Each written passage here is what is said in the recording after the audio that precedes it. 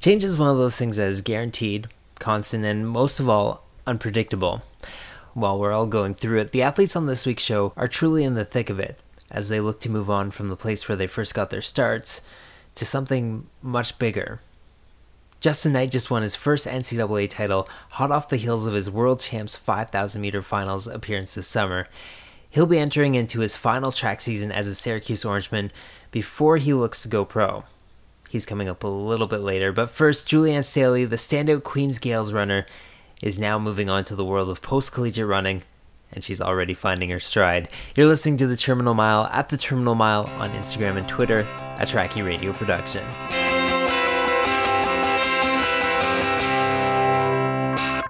Julianne Staley is a runner who is just starting to make the move from top-tier collegiate runner to paying dues as a post-collegiate. She put down one hell of a run in a scrappy national championship race, taking 5th overall. We caught up with her at her home in Kingston. So as of this recording, as of today, which is Wednesday, it was announced earlier this morning that you were, in fact, appointed as a member of the Pan Am cross-country team. That's really exciting news for you. That has to be very exciting for you. A lot of athletes turn that sort of stuff down, though. What made you want to pursue that avenue? I think it's always a privilege to be part of a national team, and all the experience you can get, I think, is worth the trip and worth the just representing the country. And I think, especially at the stage that I'm at right now, it's kind of an in-between of post-collegiate, post-varsity running and kind of getting into the more national level. So I think it's great to have that experience, to be able to travel and especially be on a senior team like that. I think it's pretty special. That's definitely something that I want to talk about, the whole police post-collegiate thing. But first, we have to talk about the race that got you onto that Pan Am team.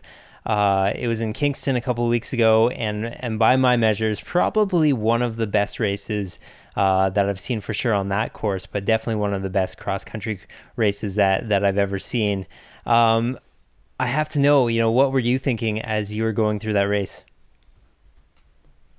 Going into the race, I was pretty excited because I felt like all season I was kind of waiting for that opportunity to go. I was helping out with the Queen's cross country team this season. So, traveling to races, it was, you get excited and that sort of thing. So being able to, have the opportunity to get out there and kind of my time, I guess, it was exciting. And in terms of placing, and I was really hoping the top 10 and ideally top 6 to be able to make the team. So I guess on paper, placing wise, it was the best. But looking back at times, I was actually kind of surprised because last year I had run faster. And in terms of the winning time, and that would have been a couple seconds off based off what I ran last year. So it wasn't quick race, but I think it was more a little bit tactical, and it was just kind of a day of everyone placed kind of differently, I guess, than what was expected. So, some better, some kind of back from where they had wanted to be. So it was interesting how it played out that way. I'm glad that you use the word tactical, because often when someone uses the word tactical to describe a race, it means that it was slow until 400 meters out and then, all hell broke loose. But that was certainly not the case in that race. It seemed like the pace just kept on picking up. And of course, exactly. for those who don't know, it was your teammate, Claire Sumner, who ended up winning the race. Was that a discussion that you guys had going into that, where you're discussing what your race strategies would be and maybe what the ideal pacing strategy would be for each of you? I think our coach said it right, like Steve Boyd, going into the race, he had mentioned, just like every other year, there's going to be a pack, there's going to be a lead pack, and then all you want to really do is kind of ride the train. And because there's a lot of top women, the pressure's off you a little bit, and it's just a matter of holding out. And then slowly it kind of, it comes down to top 5, top 4, top 3, and then once you're there, you go. And amongst us, like Branna and Claire and myself, we never really spoke too much specifically about placing, or, you know, we just did our workouts as always. And but I think there was more excitement and less pressure going into this, and it was just nice to have familiar bodies around. And for me, with the 10K, I'm always curious to see kind of how I can better and how I can kind of adjust and such, because I don't think I've really nailed that distance. Still trying to figure out what it is that I really want to specialize in, but it's so cool to be able to see, you know, come day out for Claire to just win the whole thing, and for Victoria to come second, which is absolutely incredible. I think that's pretty special. So just to be a part of that, and now be a part of the team going to El Salvador, I'm really excited for that. You know, I have to think that at this point, most of the running community in Canada knows that there's something very special going on in Kingston right now. I mean, taking a look at some of your training partners, you have Claire Sumner, you have Cleo Boyd, you have Claire Langley, you have the McDougals. I'm sure I'm forgetting people, but hey, that's one heck of a group right there. You guys ended up finishing on top of the podium as well. One thing that really struck me was, you know, we were putting stuff away, myself and Steve Boyd and a bunch of other people, and Steve mentioned something about, you know, the fact that Claire won would mean so much to the group because of all the people who work out with Claire. They're all thinking, you know what? I bet I could beat her in another race. You know, it's just raising the confidence and raising the confidence. Do you kind of see things that way? And do you have a bit of a competitive or a competition going on with your teammates? I mean, it's always going to be competitive in the sense that come race day, you know, everyone wants to do the best that they can. And I think it's just kind of that realization that you're less, I guess, you're very excited for your teammates, but it's also encouraging to see them be able to perform like that, and then knowing that you can train with them. So it's always kind of that team aspect is there, in the sense that, you know, we train together, we race together, you know, it's a matter of come day of, you know, who has it. And I mean, it all comes down to that, I think. So it's really exciting in that sense. And in terms of competitiveness, I think we've been really fortunate to have kind of the training group that we do. And, you know, because being high-strung type A runners and, you know, training twice a week and doing easy runs, it can easily get overly competitive, where it's, you know, it's no longer helpful. But no, it's been good. One thing that I've been talking about with people on this show, especially when talking about cross country, is the whole idea of home course advantage, or of being very familiar with the course that you're racing on. I have to think that running with Queens all these years, as well as working out this year and coaching this year on that Fort Henry course, you have to be pretty familiar with it. Do you feel like that had any effect on the end result of the race? I would like to think that, you know, we know the course best. We know we've trained on it. But in terms of the advantage, I think it's more so the crowds and the home community and family and friends who come. I think that actually plays more of a role, because when athletes come, they run the course the day before, then they get a feel for it. Like, it's, you know, the fittest person is going to win, I think. So regardless of the course, I think sometimes it can play to your advantage. But I think it really is more for the people than it is the actual terrain, if you will. So,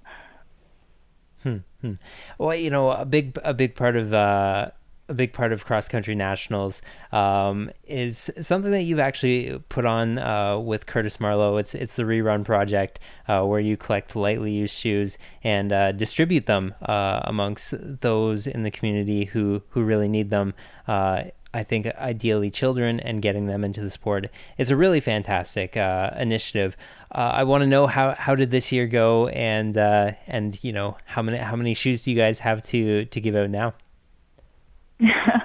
Yeah, no, we were overwhelmed again, and this year was around 113 actually that we did collect. So it's pretty special, and I mean, it wouldn't be possible without all the athletes who do donate. So a huge thank you to everyone who did bring a pair of shoes. And Yeah, so we're around just I think 830 shoes now that we've collected to date since we started in 2016. So it's great, and they've all been distributed over the last few weeks. So no, it's really, really exciting.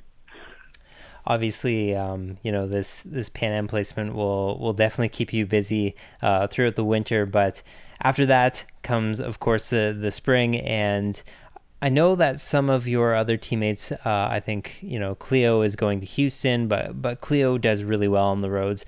Claire Langley obviously does very well on the roads. But that being said, you have a bunch of teammates who also race on the track as well, too.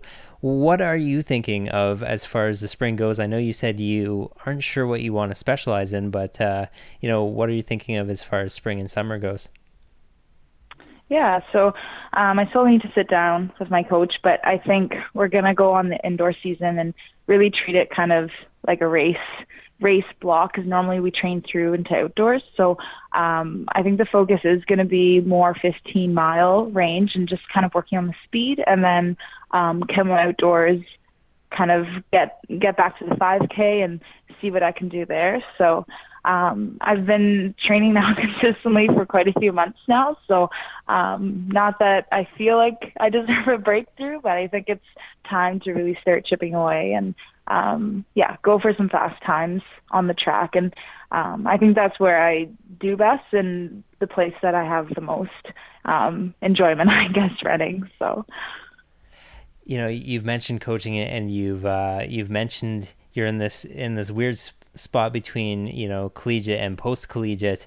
I want to know, how has the coaching been doing this year? And do you feel like you have almost like an added perspective to your own running now?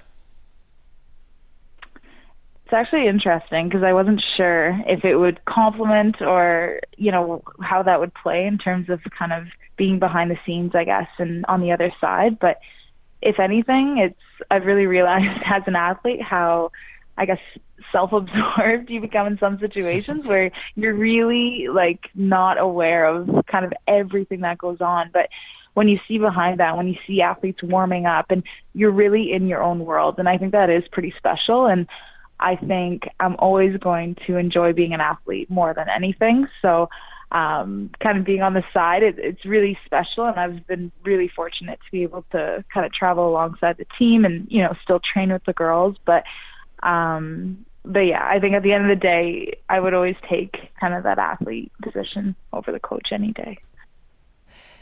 You guys had such a great year, great breakthrough year, the Queens, the women's team for sure. What do you see in the future for that team? A win. I think they're at any time. This year, we really wanted it. Next year, I think it's equally as possible. It's bringing home the banner that's definitely on the plate. So I guess you've seen both sides of it now, but I want to know your opinion on this. Going from running as a collegiate and having access to so many meets, I have to think that the gap is pretty big between there and, being a post-collegiate and really not having those opportunities to race at all. Do you think that has contributed to a large number of people, dropping out of the sport, post their university or college days? I think it definitely plays a role. I haven't felt it yet quite as drastically, but just because I'm still in my master's and through funding and, still being a student in that sense and being connected with the team, I have those kind of ins, but I definitely see that as being a barrier, and not as much in terms of resources and funding and travel opportunities, but really the team aspect of people to train with every day, organized workouts, and it comes with, starting your career, getting a job, and it becomes more and more difficult to kind of have that group. And I think for me, the biggest thing is the group of women that we have in Kingston, being able to train, go for runs, that's huge. So, yeah. She came fifth at the cross country national championships just a couple weekends ago at I guess we could call it your adopted home of Fort Henry up in Kingston, Ontario.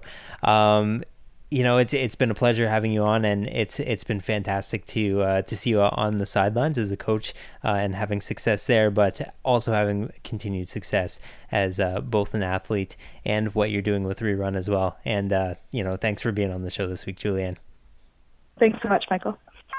Justin Knight is no stranger to track fans in North America, making the World Championship 5,000 meter finals this past summer and finally winning his first NCAA title this fall on the cross course. We caught up with him in Syracuse. All right, man. Justin Knight, NCAA champion. That's got to sound pretty good right now.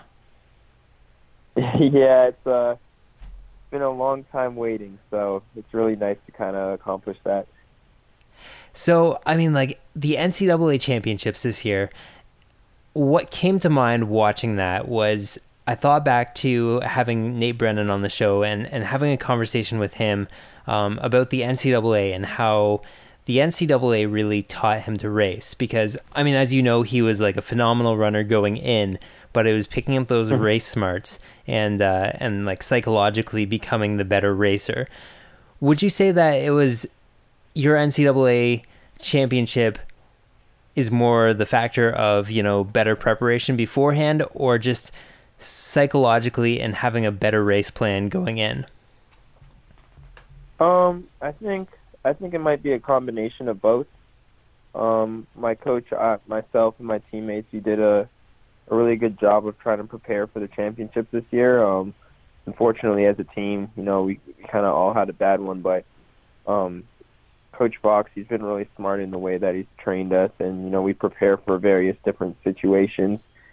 And I think also just like in the race, I wasn't really feeling too good after 4K. I had a cramp, but I didn't let that hold me back, and I just had to, execute the race plan. For sure. Have you had a chance to watch the race back yet? Oh yeah, I've watched it. I think I watched it once since that championship weekend. So, I've met you once, but I mean, I think I got the idea that who I met when I met you in person was exactly who I thought you would be. And that being a very humble person, a very gracious person. So when I saw that celly, just as you were crossing the line, I was like, you know what, if he's going to do it, I'm gonna be okay with this. Did you have that planned going in, or was it just like super organic? Was it hitting you as you crossed the line? It wasn't planned. I think I was at ACC's and I did that celebration already before at the ACC championship. I'm not usually the one to kind of celebrate once I cross the line. ACC championships, the reason why I did it during cross country this year is that one of the camera guys told me to do something cool as I crossed the line. So I came up with that celebration. And then I think an NCAA championship, as far as I was concerned, like I wasn't feeling too good after 4K, so I was cramping up and stuff. And I felt like the way I fought back into take care of business and just get that championship gold. When I was crossing the line, it was a big deal for my school. It was the first time in school history that we had an individual NCAA champion. So, it says Q's right across my chest, so I was just letting everybody know that, this type of dominance is here to stay. And, Syracuse cross country is now, an elite cross country school. For sure. So I'm just going to take a guess and say that you've probably taken some pretty serious downtime since NCAA's. How long of a season has it been for you? I mean, like, have you been going strong since Worlds? Oh, yeah. After it's been a really long season. I'm really proud of myself that I was able to, bounce back as well as I did.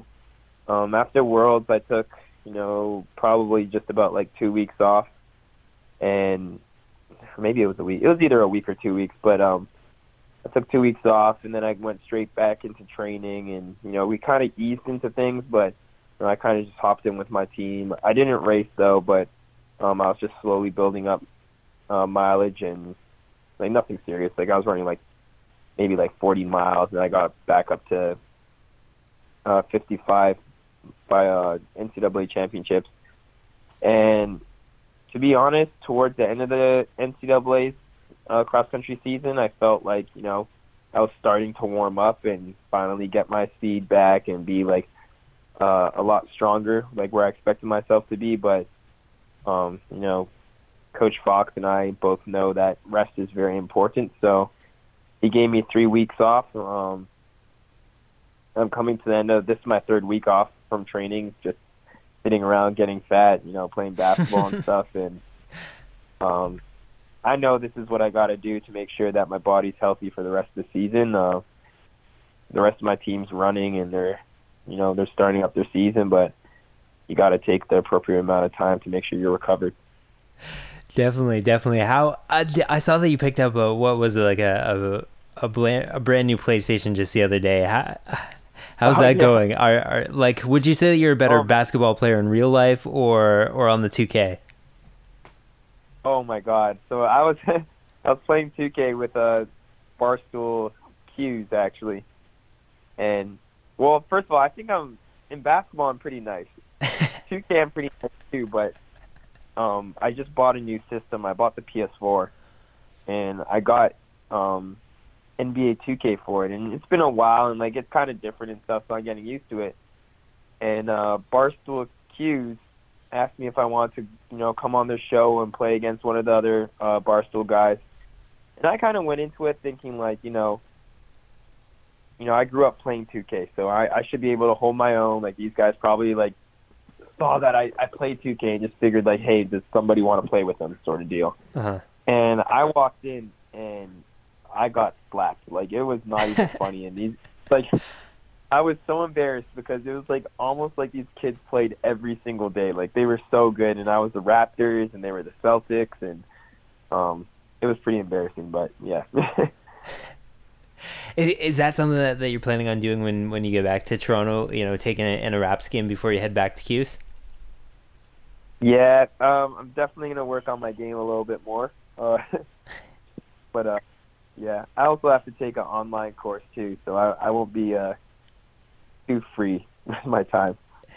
For sure. I mean, going back to Worlds for a second, I mean, for everyone watching at home, that preliminary race, the semifinal, just watching you put on that extra little bit of speed at the end, you must not have felt intimidated at all, even looking across the line at all those guys. How did you get so comfortable in such a high caliber race like that? I think, it was weird. I think just going into that race in general, it wasn't that I was confident, but I kind of went into the race where I felt like I truly had nothing to lose, I'm not a professional runner. I'm not sponsored by any sort of company. I'm not expected to do tremendously well or anything, or, a lot of people didn't even expect me to make the finals. And I just went into the race, not even nervous, just like, wow, this is cool. Like, this is a pretty big crowd I'm racing in front of. And I remember, like, with a lap to go, I think I was only, like, maybe 2 seconds off from the leader, but I was, maybe 12 places back. Mm-hmm. And I remember thinking to myself saying, you have a pretty good kick if 200 meters comes around and you're still 2 seconds behind. Like, you can possibly make the not make the semifinal, but you can possibly make it through the semifinal and go on to the finals. And so said, so done. With 200 meters to go, I found myself in the same spot, and then I just saw the guys in front of me, and I was, I have tremendous respect for them. Like Eric Jenkins is, he's an NCAA legend, and Mo Farah is amazing too, internationally. And I just said, you only have this experience once in a lifetime, so you might as well try to give it your all and see what you can do. And I was fortunate enough to have a good showing.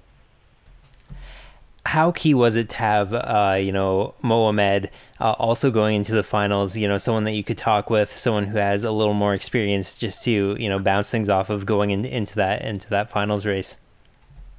Having Mo around, it was awesome. Even like for the semifinals, just having someone there, and he's a great guy too. Like I honestly looked at him kind of as like an older brother. even aside from me making this team, Mo has always extended his kindness out to me, and he's always been there and had great advice to give me, and he kind of helped me grow as an athlete in general. And just having him there in the finals and like racing alongside, finally becoming teammates, kind of made me feel a bit more comfortable. And I felt like we've been teammates for a while during that short experience, but it was just great to be racing alongside with him. You know, we were talking about, just before we came into the interview, we were talking about how, in fact, yes, you are a student athlete and you have a lot of the same pressures and that sort of stuff that regular students have, and that you have exams, you have assignments. Yeah. I mean, here you are, you're running in, world level races, and then coming back to Syracuse. How do you juggle training and school and all that sort of stuff? And I would have to imagine some media commitments as well too. How do you juggle all that together? I have a great support system here for me at Syracuse, and I have a great family behind me too. My mom and dad, they always have open ears. Anytime I feel stressed, whether it's school wise or just other things in my life, they're always there for me, and I'm thankful for that. And then at school, the academic department, they've been really good for me. They always make sure that I have the appropriate tutors for my classes to make sure that, even when I do travel, I have someone that can help catch me up on my information that I've missed in class. And, obviously running without having to go to school would be very ideal and everything. But, I made a commitment for 4 years, and it's just something that I have to get through, and a lot of people in the NCAA, they have to do it too. So I don't think about it too much as being a drag, but it's just been a good experience. And I think next year when I do become a professional athlete, just having more time on my hands and not having to deal with schoolwork and stuff, it could probably give me a little bump too. That really nicely leads into my next question, because the idea has been bounced around a lot out there. Where's Justin Knight going to train? And obviously you have a very good relationship with Coach Fox, but you also just mentioned Mohamed as well. So you don't have to tell us outright, but if you could maybe tell us if a coach with a name that rhymes with Mary Glumacher has been, sending out a couple feelers, and maybe you might be heading out to Oregon next year?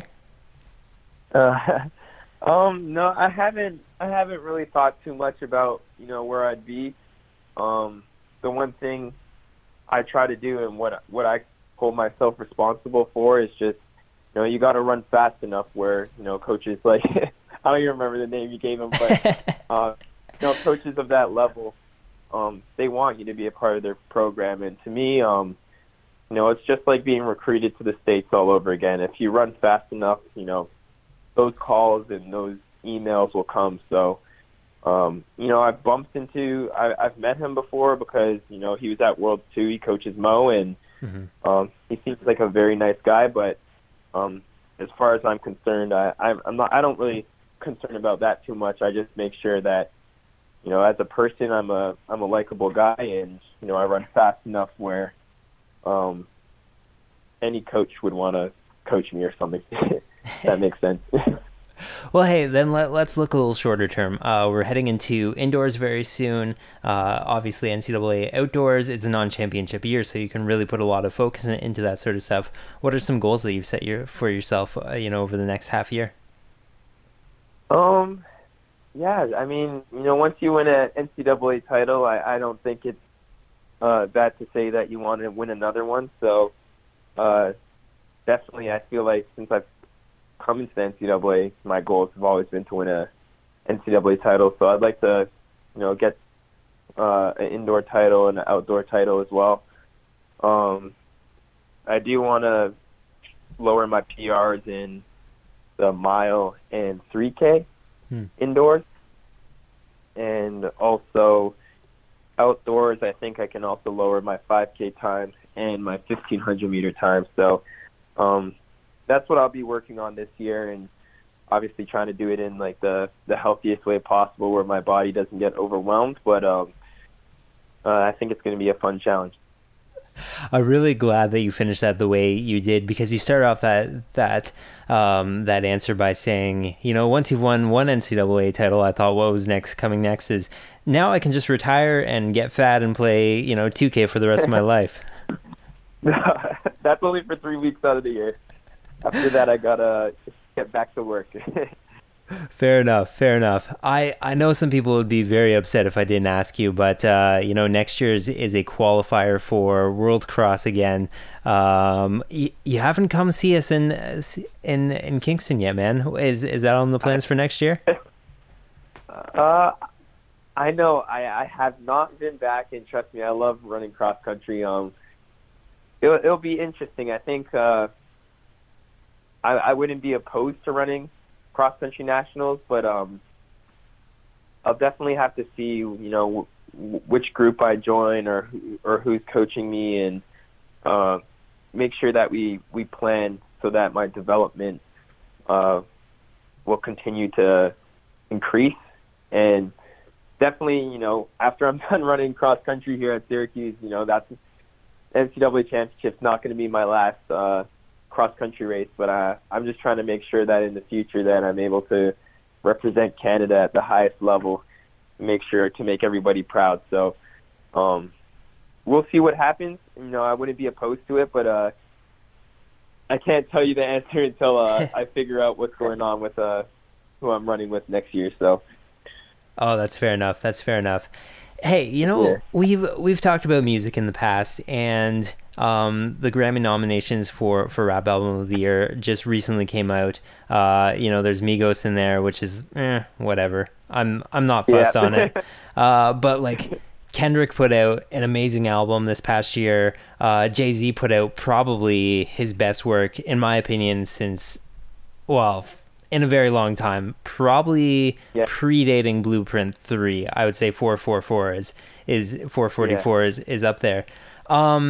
Drake's name not there. He didn't submit More Life. If he did, do you think that it ranks up there with Jay's and Kendrick's album?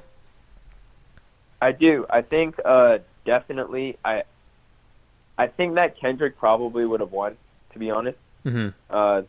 That's just based off of what I think society's opinion is. But Drake always has my vote. It doesn't really matter what he puts out. But but I think Kendrick would have won. Drake would have been a hard second, and then I'd give Jay-Z third, and Migos, I guess, last place. That's fair enough. What is in Justin Knight's earbuds these days? Around these days, I'd be listening to Travis Scott. Future always has albums coming out every year. Mm-hmm. I always keep Drake in my playlist and everything. I'm pretty excited. I think at 12 o'clock tonight, Metro Boomin and Big Sean's coming out with a little collab album, so I'll be up downloading that tonight. So I can tell you guys how it is later. But yeah, that's what's on my playlist right now. Chris Brown sneaks his way in there every now and then. Justin Bieber wasn't a fan at first, but ever since Purpose, he's really grown on me. I'll have to look up that Big Sean joint. I haven't heard anything about it, but that actually sounds really promising. Hey man, I realize you're super tired, and I'm really appreciative of it. And you've always been super supportive of this show, and I really thank you for it, man. Oh, of course. And no worries. I kind of like talking with you. Kind of woke me up a little bit. I'm now like walking around in my room, kind of cleaning up a little bit, but. Thank you for having me on the show. That wraps up another edition of the Terminal Mile. Big thanks to my guests this week, both Julianne and Justin, as well as to Tracky for their ongoing support. If you like this show, be sure to go to CitiusMag.com and check out our new series, Something in the Water, the story of the Speed River and University of Guelph track and field teams. If you want to find us online, you can do so on Twitter and Instagram at The Terminal Mile. We're also on iTunes, Stitcher, TuneIn, Google Play, and of course, Tracky.ca. Big thanks to you for listening. This has been The Terminal Mile, a Tracky Radio production.